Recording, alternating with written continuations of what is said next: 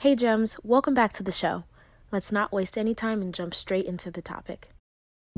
Families have a lot going on. Let Ollie help manage the mental load with new cognitive help supplements for everyone 4 and up, like delicious Lolly Focus Pops or Lolly Mellow Pops for kids. And for parents, try 3 new Brainy Chews to help you focus, chill out, or get energized. Find these cognitive health buddies for the whole fam at ollie.com. That's OLLY.com. These statements have not been evaluated by the Food and Drug Administration. This product is not intended to diagnose, treat, cure, or prevent any disease.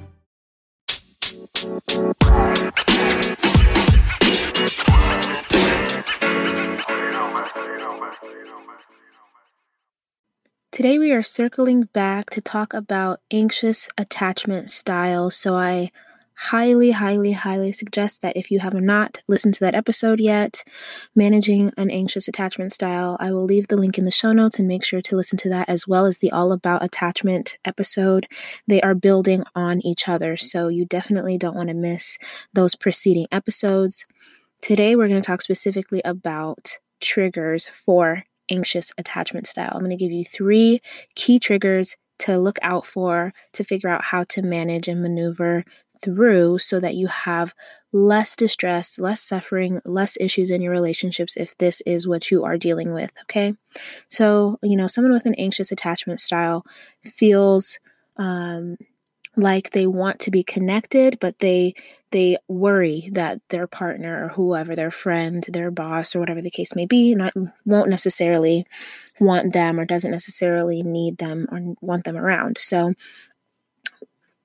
3 triggers for anxious attachment style that will inevitably kind of force someone into fight, flight, or freeze, right? We all have a tendency when one of our 4 major fears is triggered is to run, fight, or just stop, freeze. And it's natural. We're animals at the end of the day. However, it can become challenging in our relationships when we don't learn how these things play a role in how we interact and try to figure out a way to interact in a more healthy way for our relationship, if that makes sense. Everyone's relationship is going to look different. So, you have to define that for yourself. But these are some general ideas, okay? I want to make sure that we understand that this is all on a spectrum and that this is not all encompassing. These are just 3 of the potential triggers. Everyone, because of their life experiences, traumas, losses, all of that stuff is going to have different presentations of attachment in their lives. And so this is by no means an all-encompassing list, but make sure that you do your research. I have been saying a lot to clients lately, how much time do we spend focusing on learning about and educating ourselves on relationships, what they look like, what they can look like, what contributes to successful and healthy, happy relationships, and then using that as data to really figure out what we want our relationship to look like, because we can't go based off of anyone else's definition at the end of the day.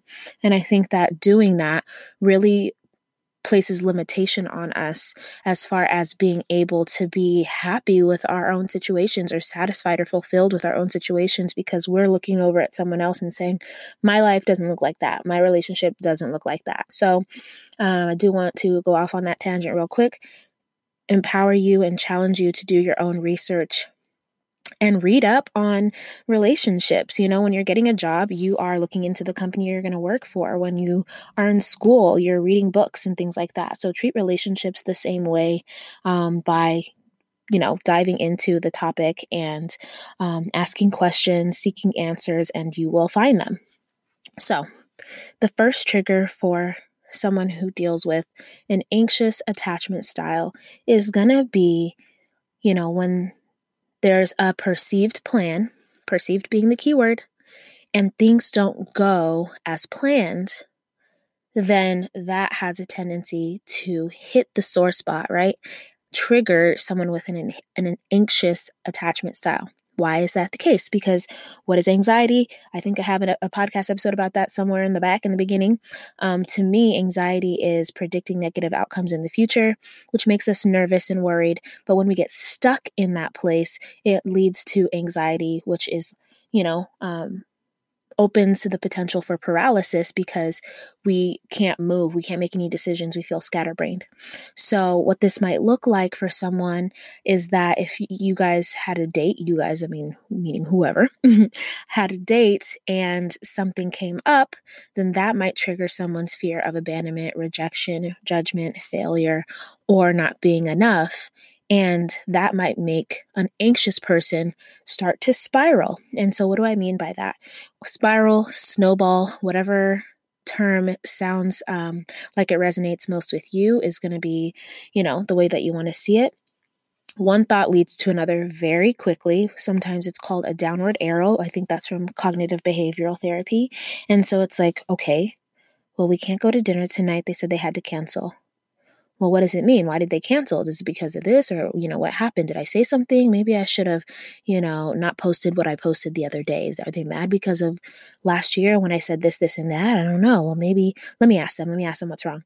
And then, the anxious person might reach out to inevitably, right, seek reassurance. That's what we do when we are either reaching out in some way, shape, or form. Conflict intimacy is a way that we reach out for reassurance. And so the anxious person is quick to ask for some reassurance, but how they do it isn't necessarily the most helpful way for the relationship, because the other person might be like, I'm literally just tired.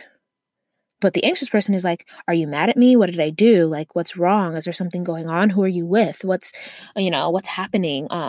Why didn't you text me back? Or all kinds of things, right? And so as the anxious person, one way to manage that, which is so much easier said than done, I will preface the tip with that, is to slow down, if not stop.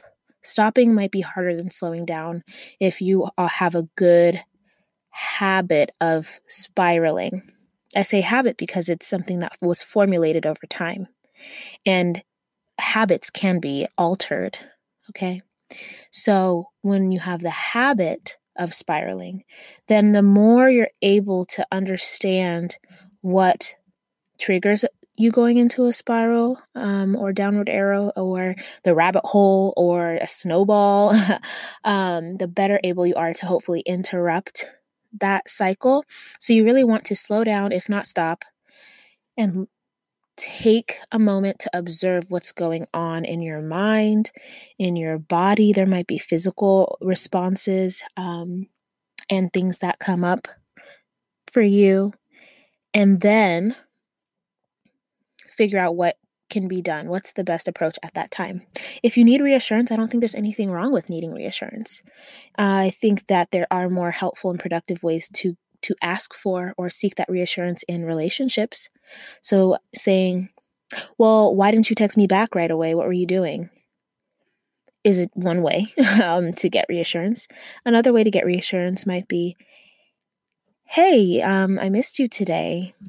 What did you have going on? Like, I don't know about questions. You might say, hey, I missed you today. This is what I was doing. I was looking forward to hanging out with you, but, I can't wait till the next time I get to see you. Or you might ask if they're all right. Something that's comes from a place of compassion, I guess, if that makes sense, as opposed to something that will feel like accusation. So you have to filter everything through the lens of the person that's receiving the message, if that makes sense. So I hope that was clear enough. If not, let me know, and I can get more clear if you like. Another thing that will trigger an anxious attached person will be thinking of all of the worst outcomes. So there might be things that someone could say, a friend or a partner or something like that, that will trigger someone who's anxious to start thinking about all of the what if scenarios that could possibly occur. Someone texts so-and-so and you heard the phone go off, and now it might be a phone going off because this day and age. Now the person's thinking, oh my gosh, who are they texting? Why are they getting up right now? Why are they walking around? Like, why did they get up when they got the message? And sometimes it's just coincidence. Sometimes these things just happen out of by chance. They might have been going to get a drink. They might have been going to fix their hair, like who knows what. But we make these assumptions around whether something really bad is going to happen. Relationships can withstand most things except for a threat to the relationship. If you have not listened to Relationships Are Hard, then you want to make sure to watch that TED Talk on YouTube by Stan Tatkin, Relationships Are Hard. And so if you've had a history of, dealing with infidelity, dealing with mistrust, anything along those lines, then it's going to have the potential to make someone anxious because we're going to think of the bad things that could happen in the future, i.e. being hurt, i.e. breaking up, losing someone, all that fun stuff. And the remedy for that is rough. You have to do your own work, right? So we have to get really honest with ourselves about where that comes from and why it's being perpetuated in our process, and really partnering hopefully with, whoever you are interacting with to come up with a plan that works specifically for you. And so sometimes I'll tell couples to work on patterns of predictability if there's been some kind of infidelity so that they can feel like they know what's coming up, if that makes sense. And it may be, again, like that slowing down, that pausing and stopping if you're able to see what's happening. The more, I can't stress it enough, the higher the level of your self-awareness, the better position you're in to do something with what's going on and what you observe and what you see. Now, that doesn't mean that things are going to change overnight. You have to be committed to the process and trying different things out and, experiencing, what some would say is regression. But you'll also hopefully experience progress. Okay. So that was the second thing. The last thing that can pretty much trigger an anxious, attached person is a process of going over scenarios over and over and over and over again.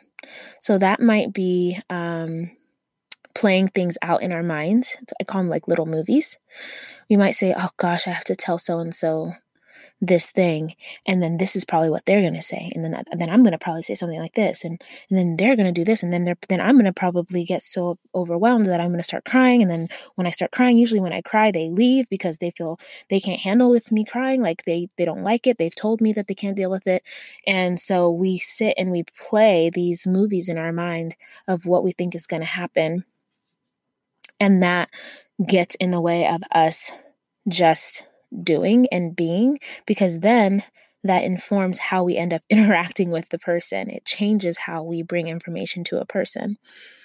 We can also use the past as our, we'll say, crystal ball to tell the future. However, I have not actually met anyone that can read minds legitimately or tell the future legitimately, but we will use the past as a template for the future. And that does us no good, because when we do that, we pretty much rob ourselves of experiencing something new and different in the moment.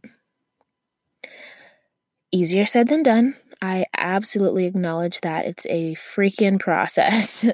But hopefully it helps to serve as, information that supports you moving in the direction of understanding yourself better, of understanding those people around you better that may act similar to some of the things that I've mentioned in this episode.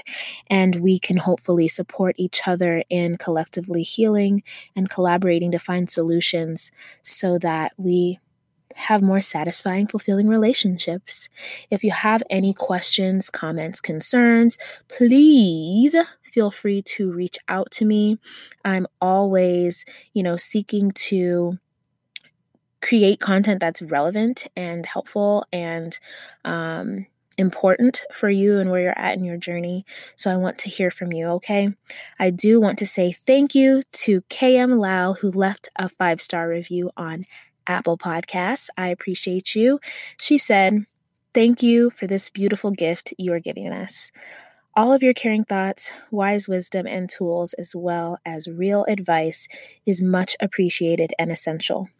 You put my heart and others at ease. Helping start off my self-love routine, I recommend this podcast to everyone alive, open and ready to live their life. Thank you, Jacent. Much, much love to you, sister. Keep shining, Gem. And you are a gem. I appreciate and care about you. And I will talk to all the rest of you gems next time. When you need mealtime inspiration, it's worth shopping Kroger, where you'll find over 30,000 mouth-watering choices that excite your inner foodie. And no matter what tasty choice you make, you'll enjoy our everyday low prices, plus extra ways to save, like digital coupons worth over $600 each week. You can also save up to $1 off per gallon at the pump with fuel points. More savings and more inspiring flavors make shopping Kroger worth it every time. Kroger, fresh for everyone. Fuel restrictions apply. If you enjoyed this episode and would like to support the podcast, you have a few options. You can subscribe to the podcast wherever you listen to it, and you'll be notified as new episodes are uploaded. You can also leave a review or send me your feedback. Doing so helps me to create content that's relevant to what you want to hear about. And last, you can share the podcast with a friend. Whether it's directly or sharing it on your social media, it helps them to know that you think that this is information that they need to hear about. Thank you.